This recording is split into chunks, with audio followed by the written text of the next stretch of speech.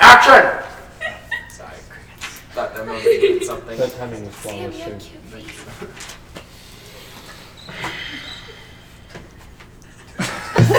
You have to restart it. I thought it was a cricket. It gets me every time. I missed Did you hear it. that? Yeah, that's pretty funny. Love it. So this evening we're going to be in John chapter 9, and we're going to not only be in it, we're going to get all the way through it. If you have one of those passages, there's long chunks that we're not just going to go into. However, I must say that this passage contrasts like the one with Nicodemus in a different way than with the woman at the well. The contrast between Nicodemus and the woman at the well was socioeconomic status in large part. You saw a lot of prestige and power with Nicodemus, but on the other hand, the woman at the well had none. This one contrasts in a different way. Nicodemus, it was a very theologically rich conversation. The blind guy, or ex-blind guy, he was literally no theologian, and he literally called out the Pharisees, aren't you guys supposed to know? This is literally your job. I don't know. I'm just saying he healed me. So this is a very different interaction, and so there's not as much theology to hash out here. We're going to be a little topical, so we'll find some more theology, don't worry. But right in the text, it's very straightforward, and I think you'll see that clarity borne out throughout the text. So the way I want to do this tonight is I'm going to lay out 3 truths that I think summarize the passage in a broad sense, just give a nice summary of the different points that I think are both applicable and just really provide a good understanding of what is being said in the passage. We're going to say those off the top. I'm going to say them on the back. And then, as you can tell, I have a question. For those of you who have a lesson, it just says, so what? So what? The reason I included that, and the lesson being shorter, is I like these lessons in theology. I think they're helpful. I think it's helpful to study Jesus' interaction with people. But so what? What does that mean? What does that do for us? Is it just good to know that Jesus did a bunch of things with a bunch of people and he taught a bunch of stuff? Or is there some point to it? And so as we go through this, I'm literally at the end, I'm just going to ask, so what? And I want to hear what you guys think we can take from this passage and apply to our lives. Is this passage directly applicable, teaching us something as believers, some moral instruction? No, but there are definitely good lessons to be applied from it.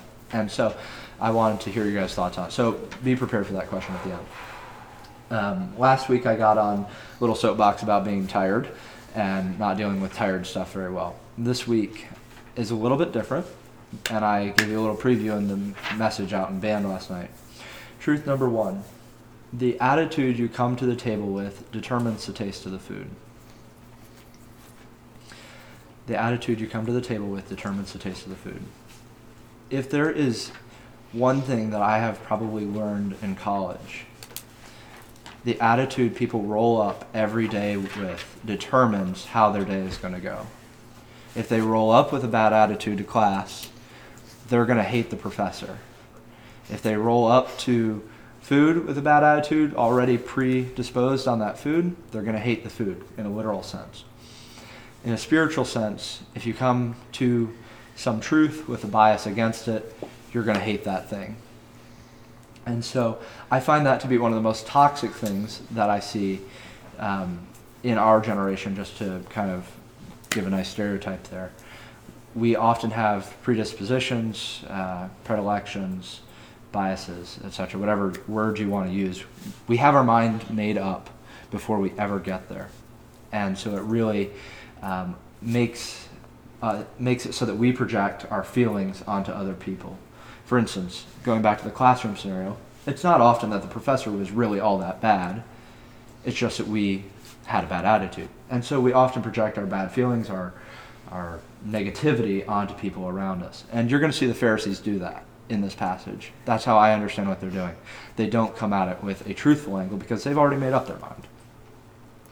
Secondly, from a more apologetic standpoint, unbelief produces ignorance or blindness even when there is evidence for it. And this is a great passage for those of you who are super evidence-based and kind of the hard science look at things. the Pharisees kept getting evidence. They kept asking the same question again and again. How did you get healed? How did you get healed? You're going to hear those things throughout the passage. And they kept having more and more people be like, he literally healed me.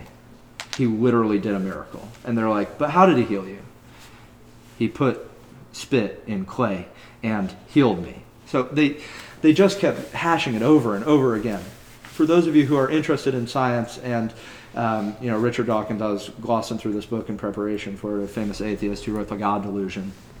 When presented with evidence for Christianity, for the existence of God, for the Christian worldview, you should not be surprised that they do not believe it.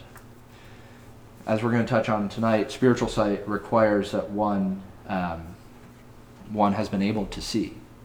And so Jesus draws a parallel between physical blindness to spiritual blindness. So in an apologetic standpoint, scientific standpoint, philosophical standpoint even, be prepared for people, even when you provide the best logic, the best explanation, you're like, that literally is perfect, that they would just be like, no, I don't agree with that.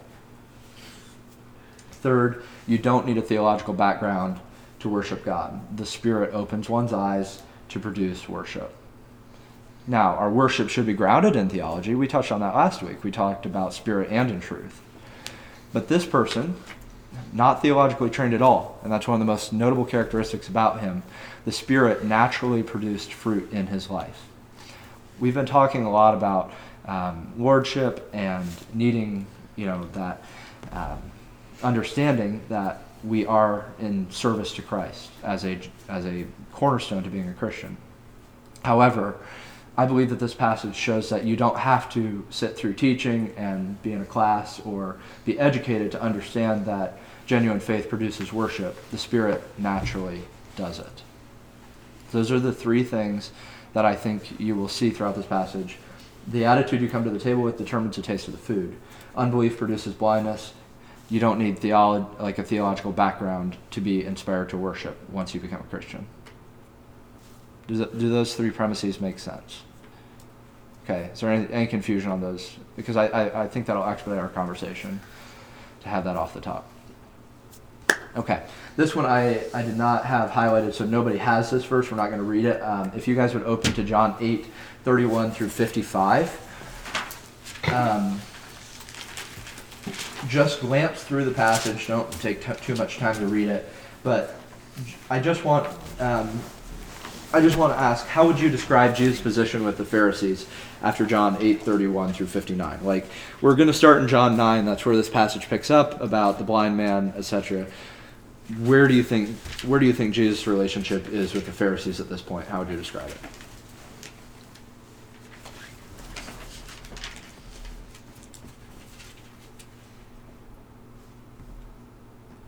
'59 is kind of a climax. Spoilers.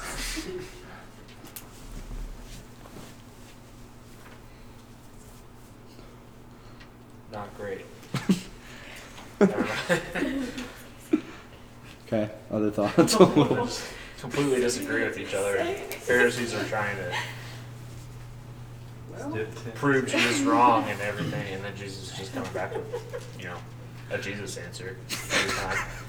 So the truth. Jesus does have a very interesting way in answering questions. It's like, would you just say it? And then the disciples I have to ask him later what he just said. It's very interesting. I would give it that. There's a distinct Jesus answer, even though it's true. It's just occluded to non-spiritual eyes. Emily has an answer. I was going to say that the relationship's rocky.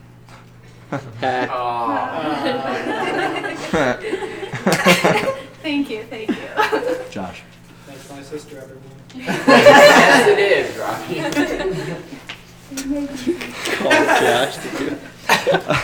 No, we do it at school all the time. Anyways, if you have the lesson, I handed it out to some of you, I described it as Jesus in hot water, because he is in a sticky situation here. And there is sort of an implication in verse 59 that Jesus miraculously got out of the situation, when it just says he passed through the midst of them. It's kind of like, really? You just passed through the midst of them? Anyways, so he's around the temple. kind of running away. He did his best Barry Sanders impression. Do you not know who Barry Sanders is? Oh, okay, sorry. Yeah, sorry. Yep, okay, Mayor. Sorry. Too sad. Yeah, it was a good juke move. Sorry. Yes, I do. I made that joke specifically for you. Thank you. And then you let me down. So I did. I really did initially. I'm sorry. So Judas is in hot water. It's a sticky situation. And this is where he's going to run across this blind man. He's running away from the Pharisees, but he's still in the temple area. So it's a very tenuous situation, very rocky situation. Verses 1 and 2 in chapter 9. As he passed by, he saw a man blind from birth. And his disciples asked him, Rabbi, who sinned, this man or his parents, that he would be born blind?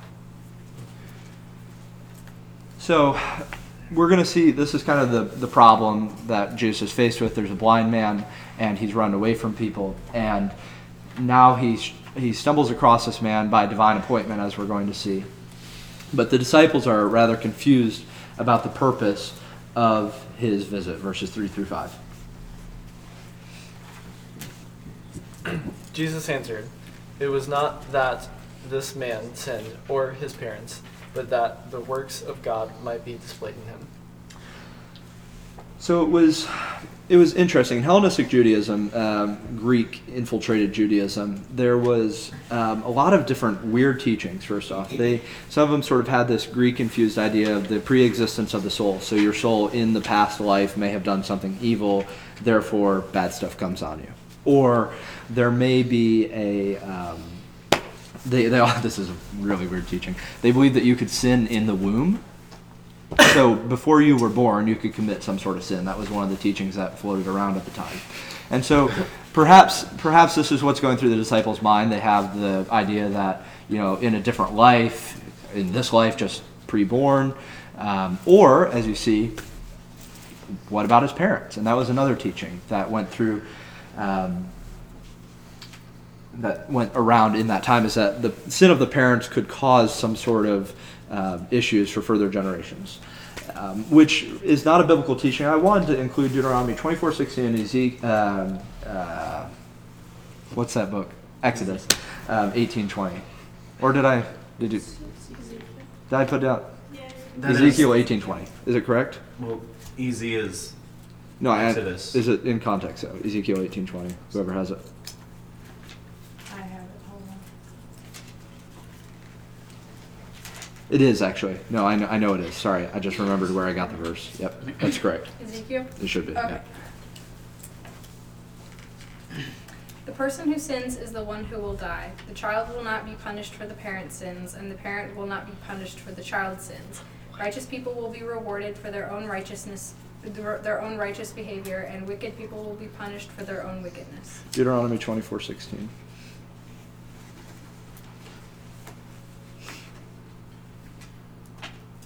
Fathers shall not be put to death because of their children, nor shall children be put to death because of their fathers. Each one shall be put to death for his own sin. I wanted to include these couple verses, and this is a little bit off the beaten path of the passage, but I don't think this gets hit on very much at all. Jesus makes it very clear here that you are not responsible for what your parents have done. I know that may sound weird, but I've come across so many people that feel entrapped by the sin of their parents, predisposed to the same sins, perhaps even guilty for some of what they have done. As Ezekiel says, the righteous man is going to be rewarded according to his sin, the wicked to his. And so with that, you don't have to feel that you can go no further than your parents spiritually, physically, in any different realm. You are not only going to hit the same things that your parents have. If they've struggled in one area, it doesn't mean that it's generational and that you have to struggle in the same area. You don't have to be stuck in that bondage. And I know a lot of us have, how to put it tactfully, there have been things that we have really suffered with in some ways with our parents and with our parents' sin. I think that goes for everyone in this room in different ways. There are multitudes of different ways that our parents have gone wrong, and that's okay. That's on them. That's their own spiritual journey, but you are not bound to that. And Jesus makes that very clear. They believed that the sin of the parents would perhaps cause infirmity in this person. And Jesus says that that's not true. And the Old Testament confirms that. That was just a traditional teaching. I think that seeps into our minds here today as well.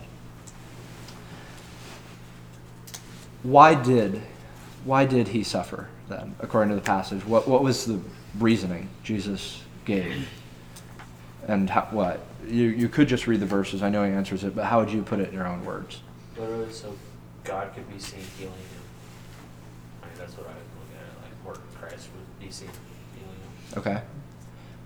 How would you compare it to the reasons that Job suffered? Interesting, by the way, Job's friends immediately attributed it to sin in his life, just like they did here, too. Yeah. Also, it's in the Bible that we're reading out of today. So, like, literally, I mean, when he says the works of God might be displayed in him, like, we're literally studying the works of God being displayed in him, just like Job. Yeah. So that's what I was hearing. I mean, I think that's the whole point of Job, in all honesty. Like, is for us to read and study. Job never got an answer. This guy at least did. He literally said, so that God may be glorified around you, basically. Whereas Job basically kind of got a little reprimand and had to pray for his friends after the whole incident. He never got an explanation as to why. A lot of suffering, though, is not due to sin, though originally suffering is from sin. That's not what I mean. Suffering can be used as an avenue for which God to be glorified, plain and simple. It doesn't necessarily have to do with being punished. I think one of the best examples I've seen in real life of this is the absolutely amazing spirit and testimony in Joni Eareckson Tada. Not that I know of, obviously I don't know her life, but she didn't deserve anything of this, terrible injury that she had.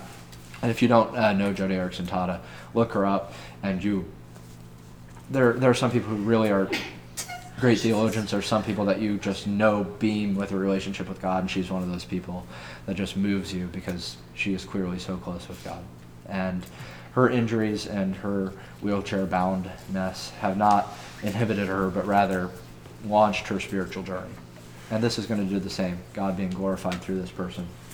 Verses 6 and 7. This is very interesting. The actual healing in this passage is almost like a low point. It's just kind of passing side note. By the way, he got healed. The rest of it's the big boy stuff happening in the rest of the passage. Verses 6 and 7. Having said these things, he spit on the ground and made mud with the saliva. Then he anointed the man's eyes with the mud and said to him, "Go, wash in the pool of Siloam," which means sent. So he went and washed and came back seeing. Gotta love some of the early church fathers. They read everything into everything. Genesis 2:7 is where they connected this passage that man was created from dust, and so Jesus was creating new eyesight by doing it. I don't have any reason why he chose to spit on the ground and do it. Maybe it was just because that was the nearest thing. I really don't know. Because he can. That literally might be the reason. But I don't know. So I thought you might find that interesting. Man was created, the whole creation story, but that he was creating eyesight. That was some of their thoughts in the early church. But again, pretty straightforward. It literally is not complex. That's one of the beautiful things about this passage. He's going to just answer here in a few minutes, like, how'd you get healed? Because he spit on the ground and put dirt on my eyes. And it really, the simplicity of it adds to the condemnation of the Pharisees. If you want to build something deep and complex out of this, the fact that it's so simple and yet so damning to the Pharisees, that's the deep part about this. Verses 8 through 16. That was the power. This is the perplexity that they were found in after that. Verses 8 through 16. His neighbors and those who had formerly seen him begging asked, "Isn't this the same man who used to sit and beg?" Some claimed that he was. Others said, "No, he looks like him." But he himself insisted, "I am the man. How then were your eyes opened?" They asked. He replied, "The man they call Jesus made some mud and put it on my eyes. He told me to go to Siloam and wash, so I went and washed, and then I could see." "Where is this man?" they asked him. "I don't know," he said. The Pharisees investigate the healing. They brought to the Pharisees the man who had been blind.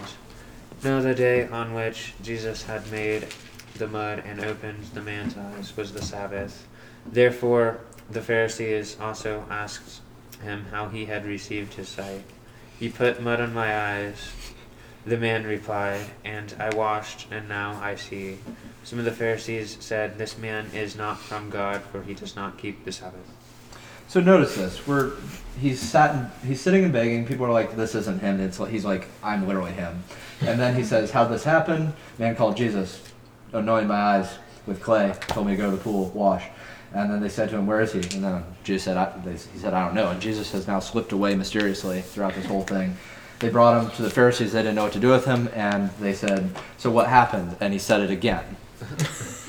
This is going to be a theme throughout the whole thing. He's just going to keep saying, "I don't know. I don't know." And he's actually going to accuse him later. This is one of the funniest points of the passage. They're going to keep asking him this question. He's like, "I don't know. Do you want to become his disciples too?" And it's like, okay. I love the sarcasm of this guy. He is hilarious. But all the parallels are there in Jesus' teaching. They just come at different angles for different people in different situations. This guy's going to respond when asked who Jesus is. He starts out saying that he's a prophet. Sound familiar? Woman at the well, Nicodemus. These are all like, oh, they're people from God. Then Jesus will reapproach later and take it one step further and be like, no, we're not just a prophet. I'm not just a person sent from God.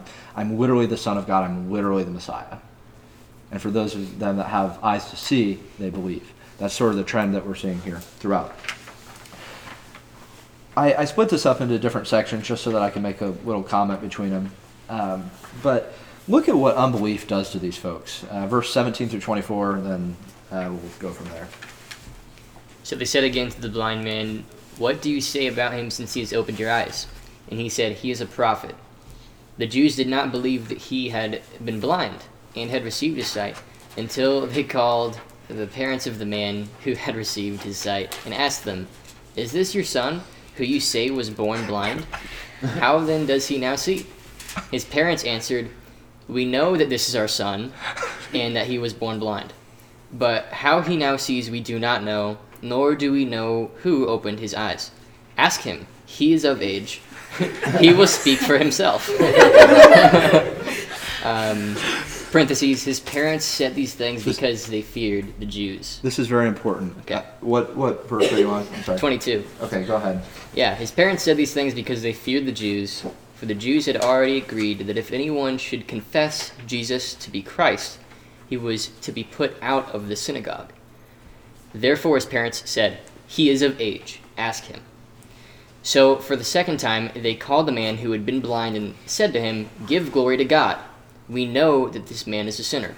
And he answered, "Whether he is a sinner, I do not know. One thing I do know, that though I was blind and now I see." They said to him, "What did he do to you? How did he open your eyes?" He answered them, "I have told you already, and you would not listen. Why do you want to hear it again?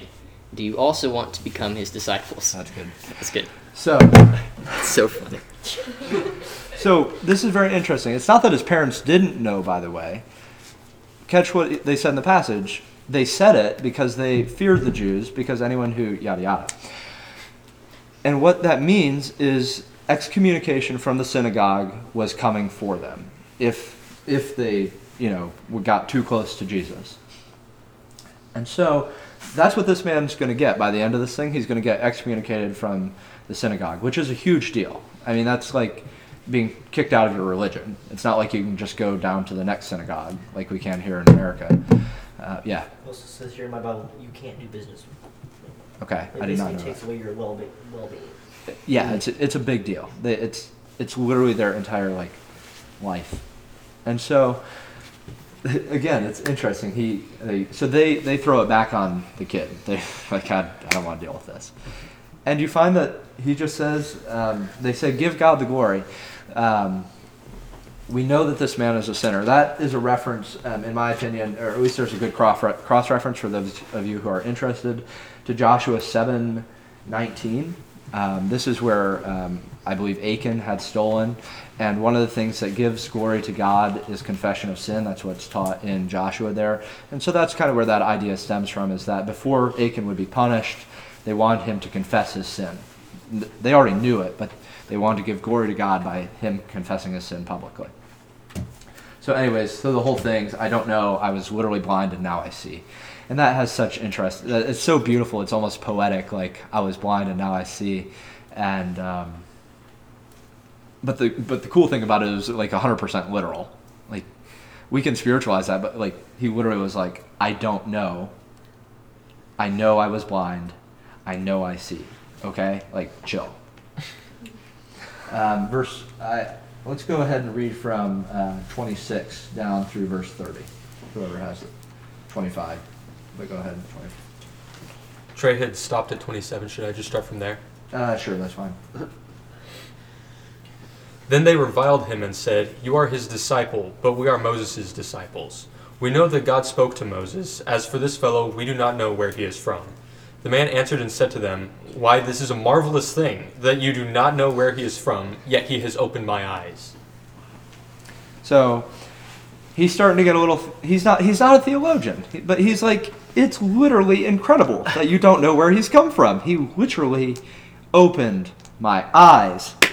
Like, what don't you get here? And that's kind of his accusation towards them is, he accuses them, do you want to be his disciples? They revile, like, yeah, you're sure, whatever, you're his disciple, but we're Moses' disciples. We know revelation came to Moses, but we don't know about this guy. By the way, they couldn't even come to say the name Jesus, but they just said this guy, basically. And he shoots back like, how do you not know? It's right there. He's literally doing miracles. He's clearly from God.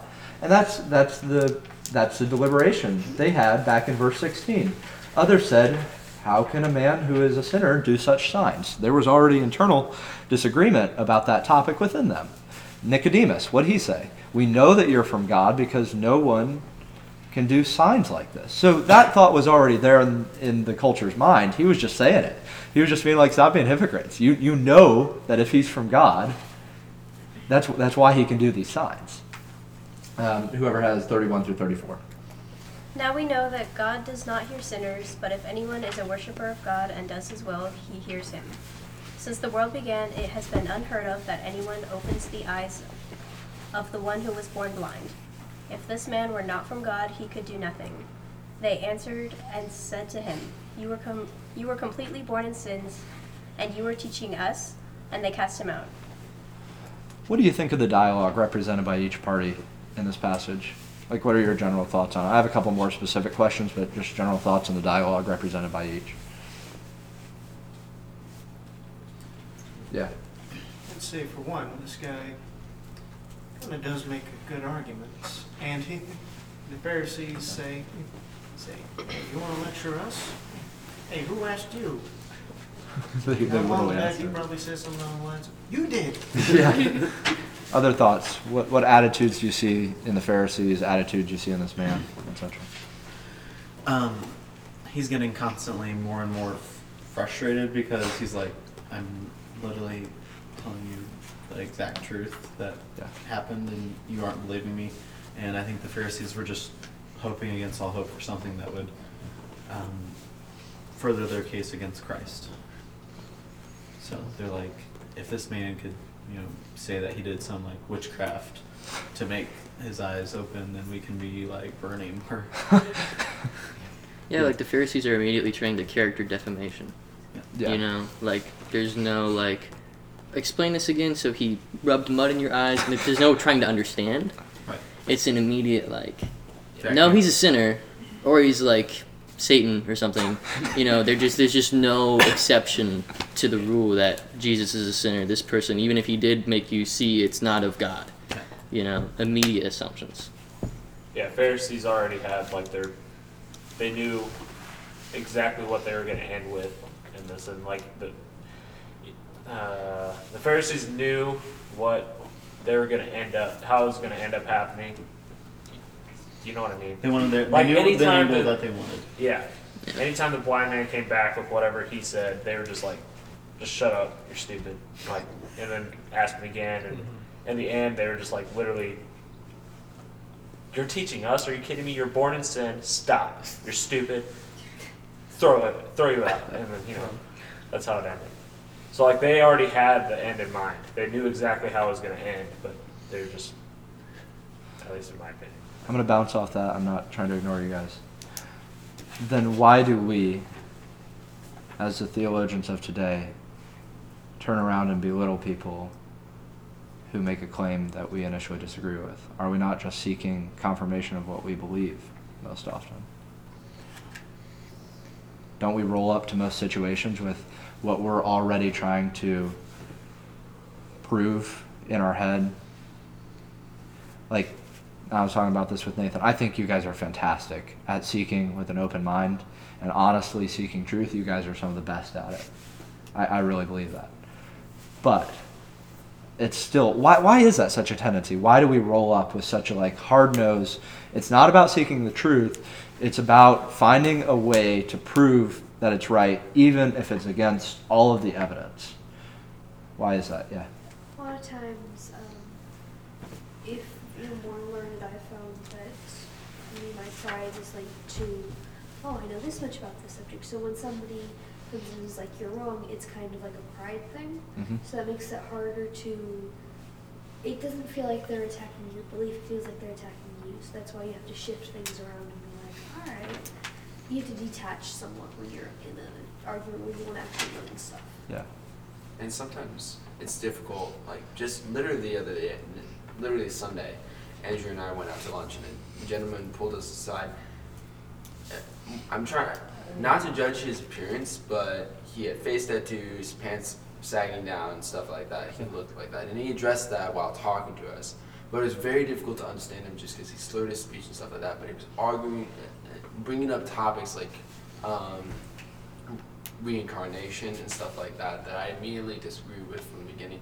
And it was really hard just to even listen to him, because everything he said was illogical and gibberish. Yeah.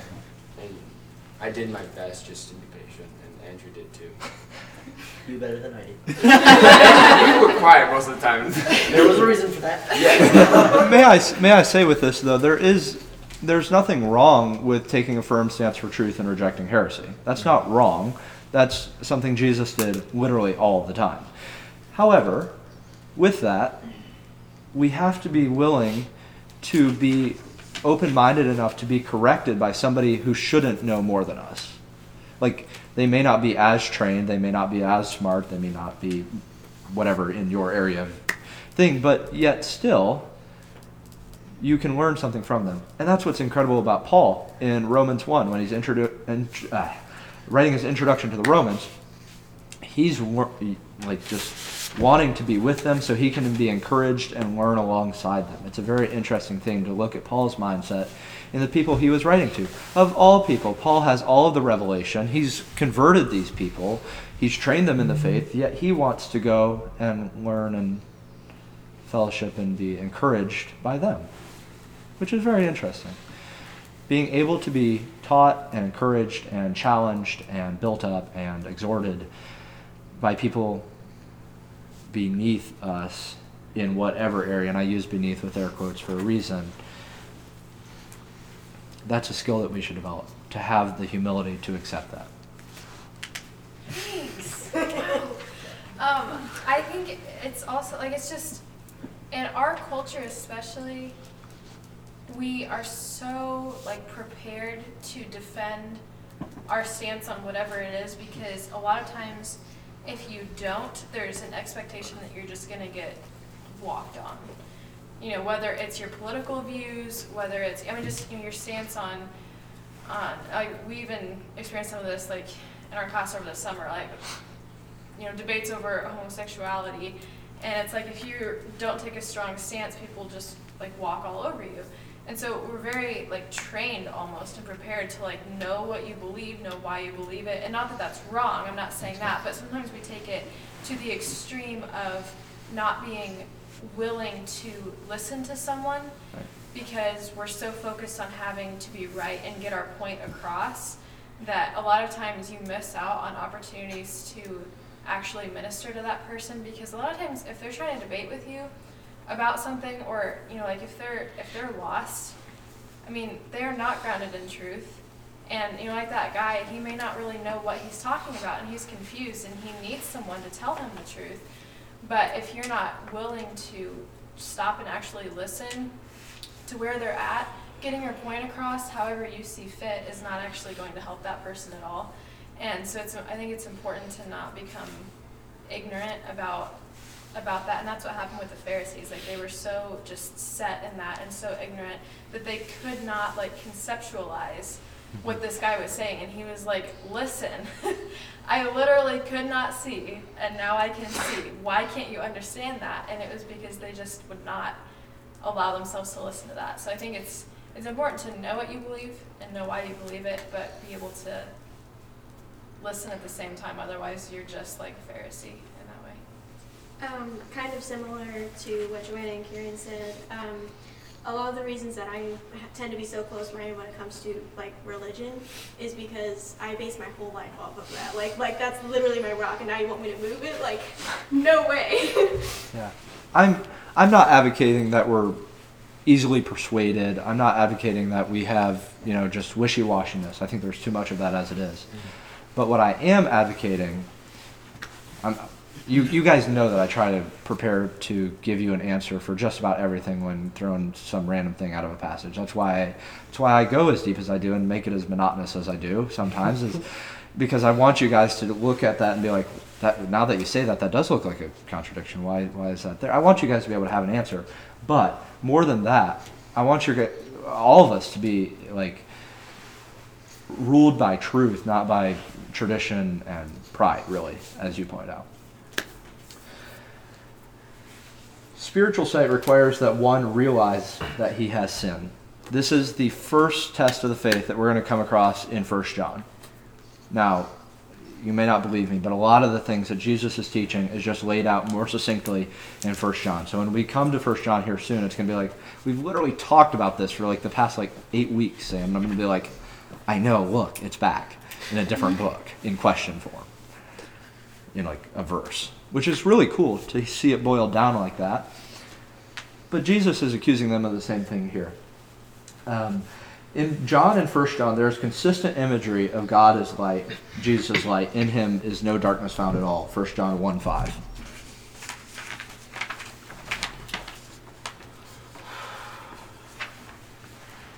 First John 1:5.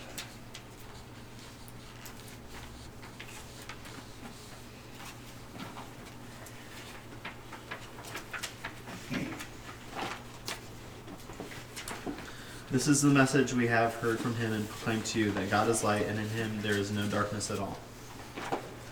The issue is not if God is light, but if we are able to come to the light. Jesus described how men are blinded because they love the dark, their deeds are dark, and so they won't come to the light. We also talked about how Satan blinds people's eyes so that they can't come to the truth. But I wanted to share just a bit more on this idea of spiritual blindness and eyes being blinded. I know we've hinted at that in passing, but it's such a foundational concept to all things salvation, really, that spiritual blindness, both Old Testament and New Testament, are talked about. The analogies of light, darkness, it's all throughout. It's replete. It's full in Scripture. And so I'm going to list off a bunch of verses that says that Scripture consistently teaches that we need to have eyes to see spiritual truth. And so have your verse ready. I'm going to list them off, and then we're going to come back through. I just wanted to prove that I'm not making this up. It's everywhere. Isaiah 43:8, Jeremiah 5:21, Isaiah 56:10, Acts 26:18, Isaiah 29:9-14, Isaiah 6:9-10, Isaiah 44:18, Matthew 13:10-17, John 12:37-43, Isaiah 43:8. Bring out the people who are blind, yet have eyes, who are deaf, yet have ears. Jeremiah 5:21. Hear this, foolish and senseless people, who have eyes but see not, who have ears but hear not. Isaiah 56:10. It says, watchmen are blind. They are all without knowledge. They are all silent dogs. They cannot bark. Dreaming, lying down, loving to sleep. Acts 26:18. To open their eyes so that they may turn from darkness to light and from the power of Satan to God, that they may receive forgiveness of sins and a place among those who are sanctified by faith in me. Isaiah 29:9 through 14. Stay yourselves in wonder. Cry ye out and cry. They are drunken, but not with wine. They stagger, but not with strong drink. For the Lord hath poured out upon you a spirit of deep sleep, and hath closed your eyes. The prophets and your rulers, the seers have covered, and the vision is all become unto you as the words of the book it is sealed, which men deliver unto one that is learned, and say, Read this, I pray thee. And he saith, I cannot, for it is sealed. And the book is delivered to him that is not learned, and said, Read this, I pray thee. And he said, I am not learned. Therefore the Lord said, Forasmuch as this people draw near me with their mouths and with their lips, and do honor me, but have removed their hearts far from me, their fear towards me is taught by the precept of men. Therefore, behold, I will proceed to do marvelous works among this people, and even marvelous work and wonder. For the wisdom of their wise men shall perish, and the understanding of their prudent men shall be hid. He said, you literally are going to read that and not understand. I'm going to do a miracle. I'm going to hide you. I'm going to make you so blind you don't even have wisdom towards the passage anymore. It's a nice miracle. Isaiah 6:9 through 10. And he said, Go and say to this people, Keep on hearing, but do not understand. Keep on seeing, but do not perceive. Make the heart of this people dull, and their ears heavy, and blind their eyes, lest they see with their eyes, and hear with their ears, and understand with their hearts, and turn and be healed. Isaiah 44:18. They have not known or understood, for he has shut their eyes, and they cannot see, and their hearts they cannot understand. Matthew 13:10 through 17. Then the disciples came and said to him, Why do you speak to them in parables? And he answered them, To you it has been given to know the secrets of the kingdom of heaven, but to them it has not been given. For to the one who has, more will be given, and he will have an abundance. But from the one who is not, even what he has will be taken away. This is why I speak to them in parables. Because seeing they do not see, and hearing they do not hear, nor do they understand. Indeed, in their case, the prophecy of Isaiah is fulfilled, that says, You will indeed hear, but never understand, and you will indeed see, but never perceive. For this person's heart has grown dull, and with their ears they can barely hear, and their eyes they have closed, lest they could see with their eyes, and hear with their ears, and understand with their heart, and turn, and I would heal them. But blessed are your eyes, for they see, and your ears, for they hear. For truly I say to you, many prophets and righteous people longed to see what you see, and did not see it, and to hear what you hear, and did not hear it. John 12. Even after Jesus had performed so many signs in their presence, they still would not believe in him. This was to fulfill the word of Isaiah the prophet, Lord, who has believed our message, and to whom has the arm of the Lord been revealed? For this reason, they could not believe, because, as Isaiah says elsewhere, he has blinded their eyes and hardened their hearts, so they can neither see with their eyes, nor understand with their hearts, nor turn, and I would heal them. Isaiah said this because he saw Jesus' glory and spoke about him. Yet at the same time, many, even among the leaders, believed in him. But because of the Pharisees, they would not openly acknowledge their faith for fear that they would be put out of the synagogue, for they loved human praise more than praise from God. God clearly states that he gives and does not give vision. He said, they have eyes, but cover their eyes so they don't see. And then it says in that passage, he hardens their heart. So you have to have spiritual eyes in order to see. There's plenty more on this. Romans 1 is probably the best section of scripture dedicated to it. 2 Corinthians 4 is also dedicated to it. Sinners are confined to walk in darkness, Proverbs 2:12, and they switch evil and good, Isaiah 5:20.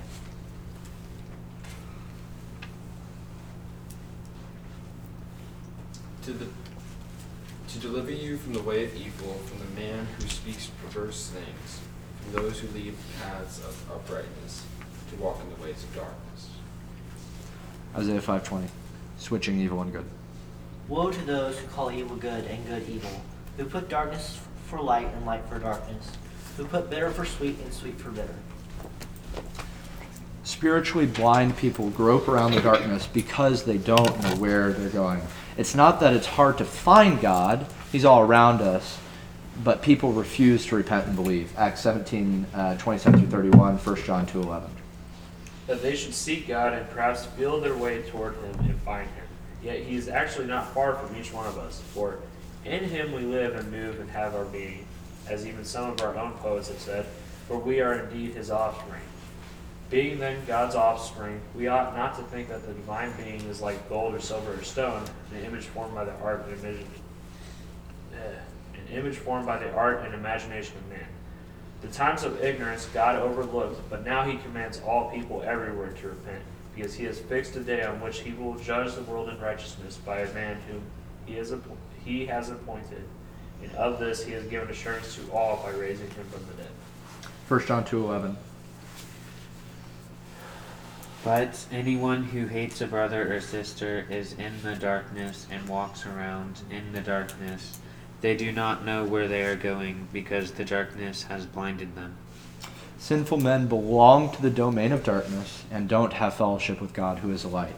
For the sinful men who belong in the domain of darkness, Ephesians 5, 7 through 11, Colossians 1:13, don't have fellowship with God, who is the light, 1 John 1:6. But Ephesians 5, 7 through 11, and Colossians 1:13 first. You say Colossians what? 1:13. That's me. He has delivered us from the domain of darkness and transferred us to the kingdom of his beloved Son, in whom we have redemption and forgiveness of sins. Ephesians 5, 7 through 11. Therefore do not become partners with them, for at one time you were darkness, but now you are light in the world, or light in the Lord. Walk as children of light. For the fruit of light is found in all that is good and right and true. And try to discern what is pleasing to the Lord. Take no part in the unfruitful works of darkness, but instead expose them. It's interesting, expose them. 1 John 1:6.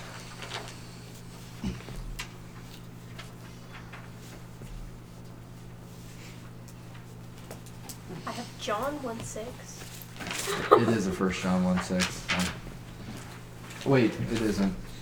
It shouldn't be. Did you save me on that? I bet you... No, you didn't. No, that's somewhere else.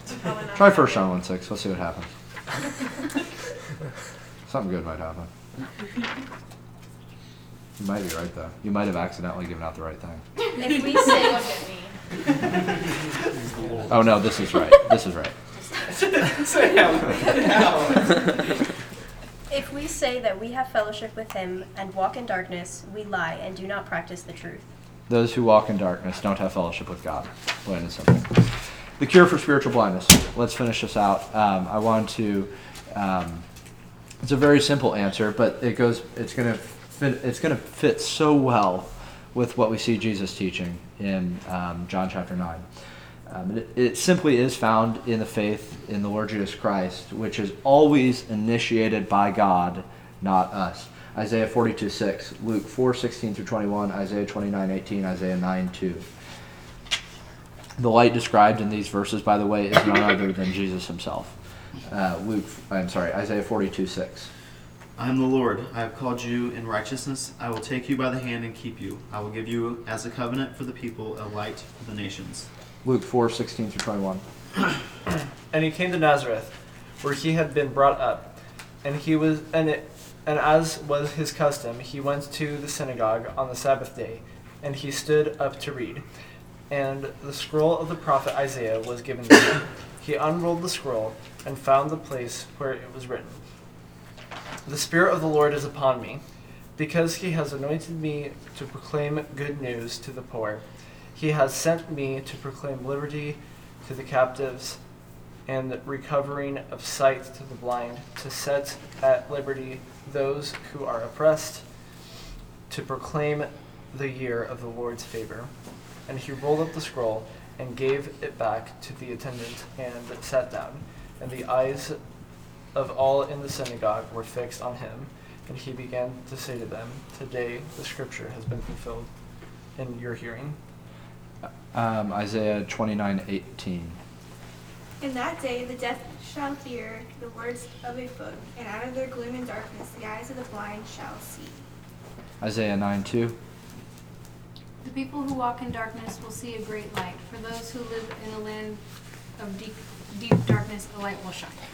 John 1:4-5 and 9, John 8:22, John 12:46. We're going to skip over those. Those are verses showing that Jesus is described as the light. So if you want more on that, we can talk about that later. Once we are saved, we're transferred to the kingdom of light. That is what is taught throughout Scripture. We were enslaved in the kingdom of darkness, in slavery to Satan, blinded by his eyes. God initiates salvation. We are transferred to the kingdom of light. Colossians 1:13-14, 2 Corinthians 4:6, 1 Thessalonians 5:4-5, 1 Peter 2:9, excuse me. Colossians 1:13-14. He has delivered us from the power of darkness and conveyed us into the kingdom of the Son of his love, in whom we have redemption through his blood, the forgiveness of sins. 2 Corinthians 4:6. For God, who said, "Let light shine out of darkness," has shown in our hearts to give the light of the knowledge of the glory of God in the face of Jesus Christ. 1 Thessalonians 5, 4-5. But you are not in darkness, brothers, for the day to surprise you like a thief. For you are all children of light, children of the day. We are not of the night or of the darkness. 1 Peter 2:9.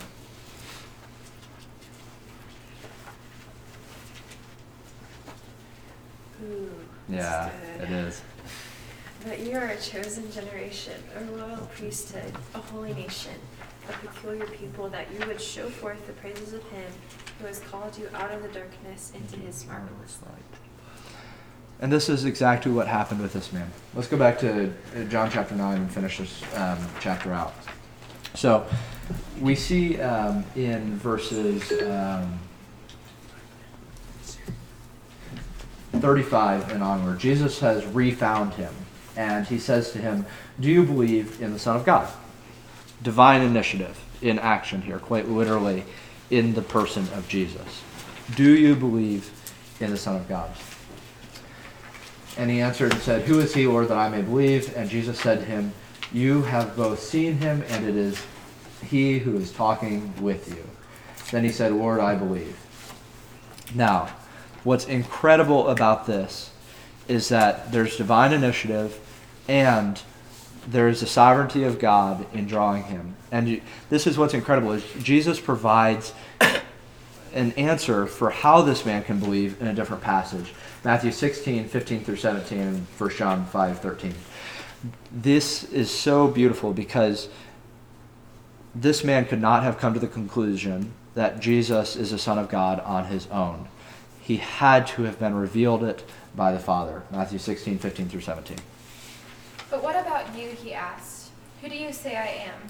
Simon Peter answered, You are the Messiah, the Son of the living God. And Jesus replied, Blessed are you, Simon, son of Jonah, for this was not revealed to you by flesh and blood, but by my Father in heaven. I didn't include the verses. Other verses would support from Jesus' teaching. The Father sovereignly draws those to belief in the Son of God. 1 John 5:13. These things I have written to you who believe in the name of the Son of God, so that you may know that you have eternal life. When we believe that he is the Son of God genuinely, we have eternal life. And here's what's cool about this, is this belief for this blind man immediately turns into good works. That's been the whole theme of the series. Faith resulting in works. What's it say after he's, Lord, I believe? And he worshipped him. That immediately. No one had to teach him. Worship. Okay, cool. You're supposed to do the things and have good works. And no, he just okay, you're him. Boom, good works. Immediately. The spirit inside him just gushed out good works. Genuine worship immediately. Let's have somebody read from 39 onward. And Jesus said, For judgment I have come into this world, that those who do not see me may see, and that those who see me may be made blind. Then some of the Pharisees who were with him heard these words and said to him, Are we blind also? Jesus said to them, if you were blind, you would have no sin, but now you say, we see, therefore your sin remains. Jesus was clearly teaching here that if you are unwilling to recognize your sin, you're not in a place to receive forgiveness. He said if you were blind, you would be fine. But because you're not blind, air quotes, that's your problem.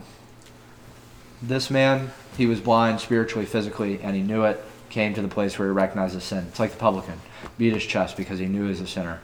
But the Pharisees weren't ready. So that is, too, a portion of genuine faith. And as we'll see, the first test of the faith in 1 John is those who believe that they have no sin, they're a liar, and the truth does not reside in them. You have to understand, as a prerequisite for salvation, that you are a sinner and in desperate need for what Jesus has to offer. Matthew 9:10-13. And as Jesus reclined at table in the house, behold, many tax collectors and sinners came and were reclining with Jesus and his disciples. And when the Pharisees saw this, they said to his disciples, why does your teacher eat with tax collectors and sinners? But when he had heard it, he said, those who are well have no need of a physician, but those who are sick. Go and learn what this means. I desire mercy and not sacrifice, for I came not to call the righteous, but sinners. Truth number 1, the attitude you come to the table with determines the taste of the food. Truth number 2, unbelief produces blindness even when there is evidence for it. Truth number 3, you don't need a theological background to worship God. The Spirit opens one's eyes to produce worship naturally. And with that, I say, so what? Who cares?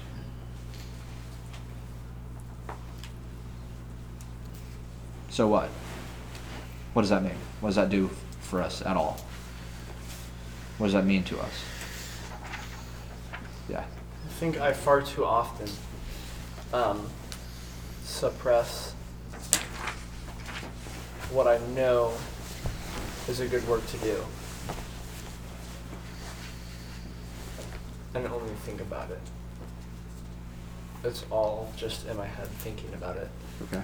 And whenever the situation actually arises, to put what I think about in practice, to put into practice what we learn through Scripture, what I learned through Scripture, I make up an excuse as to why I can't do it, as to why it's inconvenient. But it's almost like I see it and then I'm quickly like, oh, try to forget it, because if you keep dwelling on it, then you'll be convicted about it. So just get it out of your head, and just keep doing what you were doing. And so I think that a lot of times the Spirit does lead me to do good works, as the Spirit does do. But I think sometimes I don't.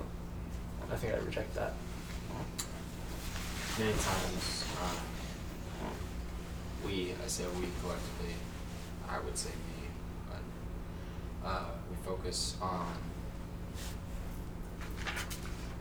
we focus more on being right rather than doing right. So what?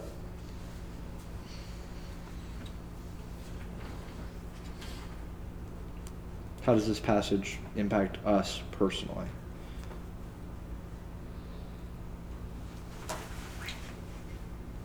Something that keeps coming into my mind is the parents, actually. I don't know, I just find it interesting, and I understand why they did what they did. It makes sense. But it's kind of scary because I think especially as times get harder, and as it gets harder to actually live out the life of a Christian, I think a lot of us are going to look more and more like the parents, and just being like, I'm scared of what they might do to me. I'm scared of rejection.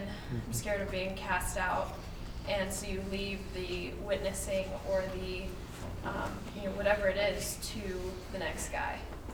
And I think it's very easy to do already, but I don't think it's not going to get any easier. It's only going to get harder. But I don't know, like when I thought about that, I was like, that's kind of scary because I think we do that a lot already. Like I do that a lot already. Yeah. And you know, come up with some kind of excuse as to why I shouldn't be the one to talk to that person, or it's like what Josh said, like shoving it out of your mind as quickly as possible because you're like, it's not me. But yeah. So one thing we could take away from this is, again, a blind man, ironically, in his case, and though it's purposefully ironic, saw better than everyone else. Yeah. It's like, this answer is not complicated. This is actually one of my favorite passages in the Bible. It's like, this is not complicated, guys. I've literally said it over and over again. How are you not getting this? He healed me. He is of God. Why? They're kind of throwing him to the wolves. Okay, well, that's your opinion. I hope you don't make this synagogue too much. Yeah. And he's just going. And he's pretty much saying, I think he's kind of saying, it's like, who cares? Who cares? I'm telling you guys the truth. You're just not listening. Yeah. Kind of what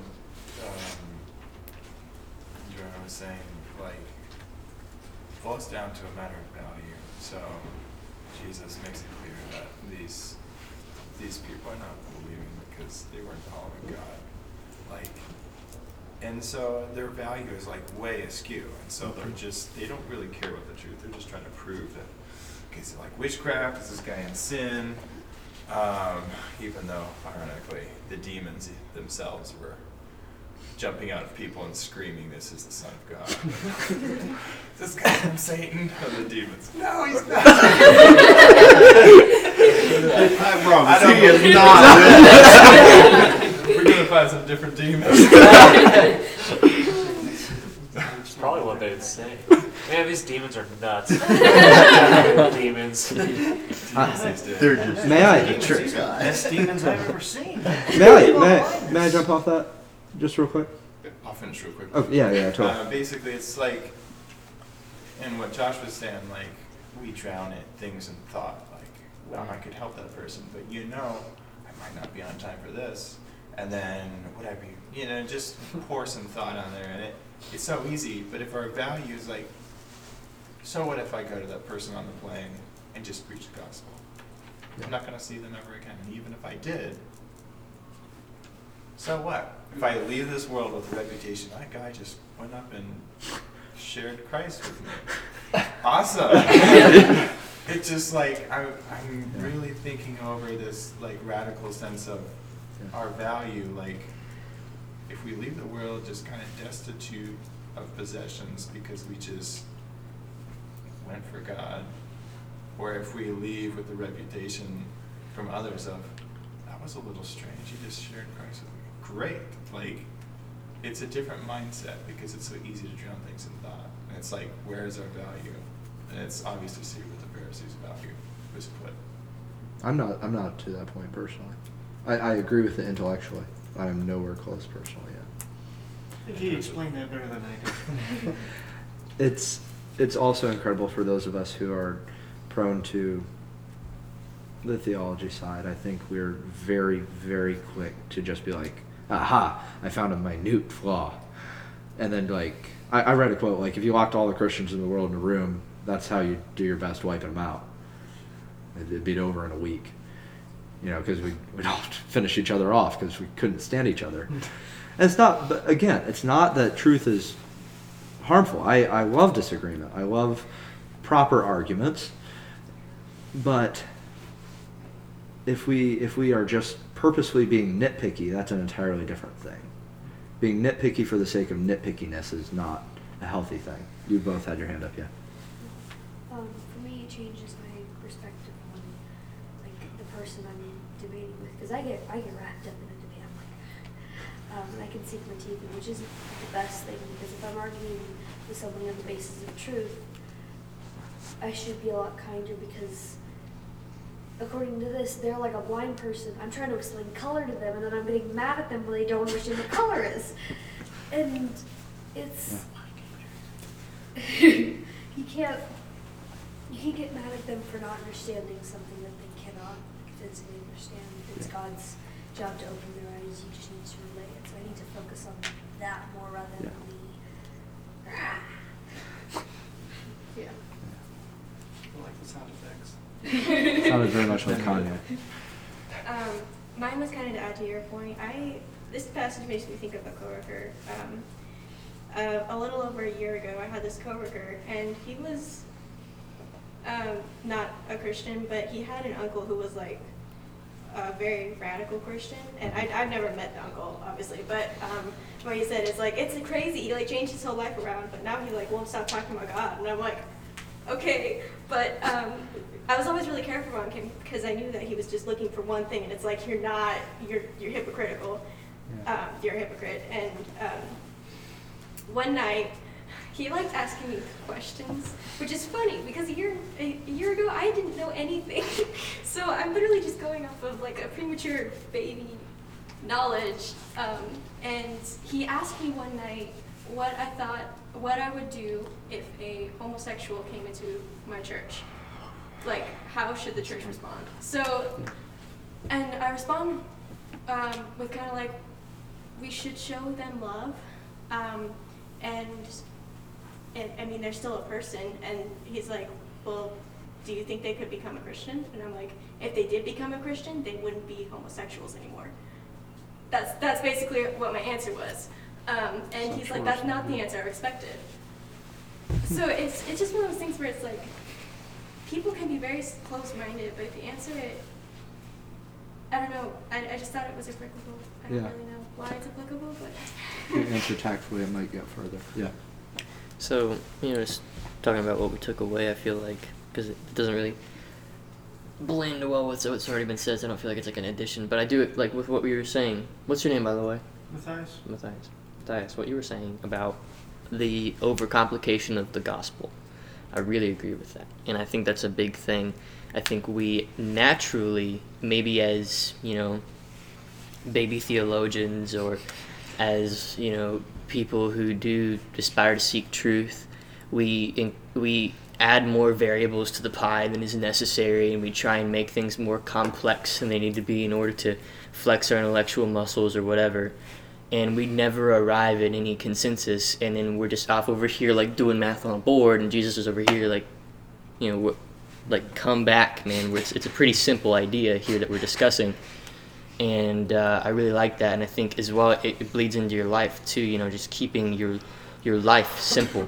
It's just a very simple thing. Follow God, listen to the teachings of the Bible, apply them practically, and watch the results unfold. It's really that simple.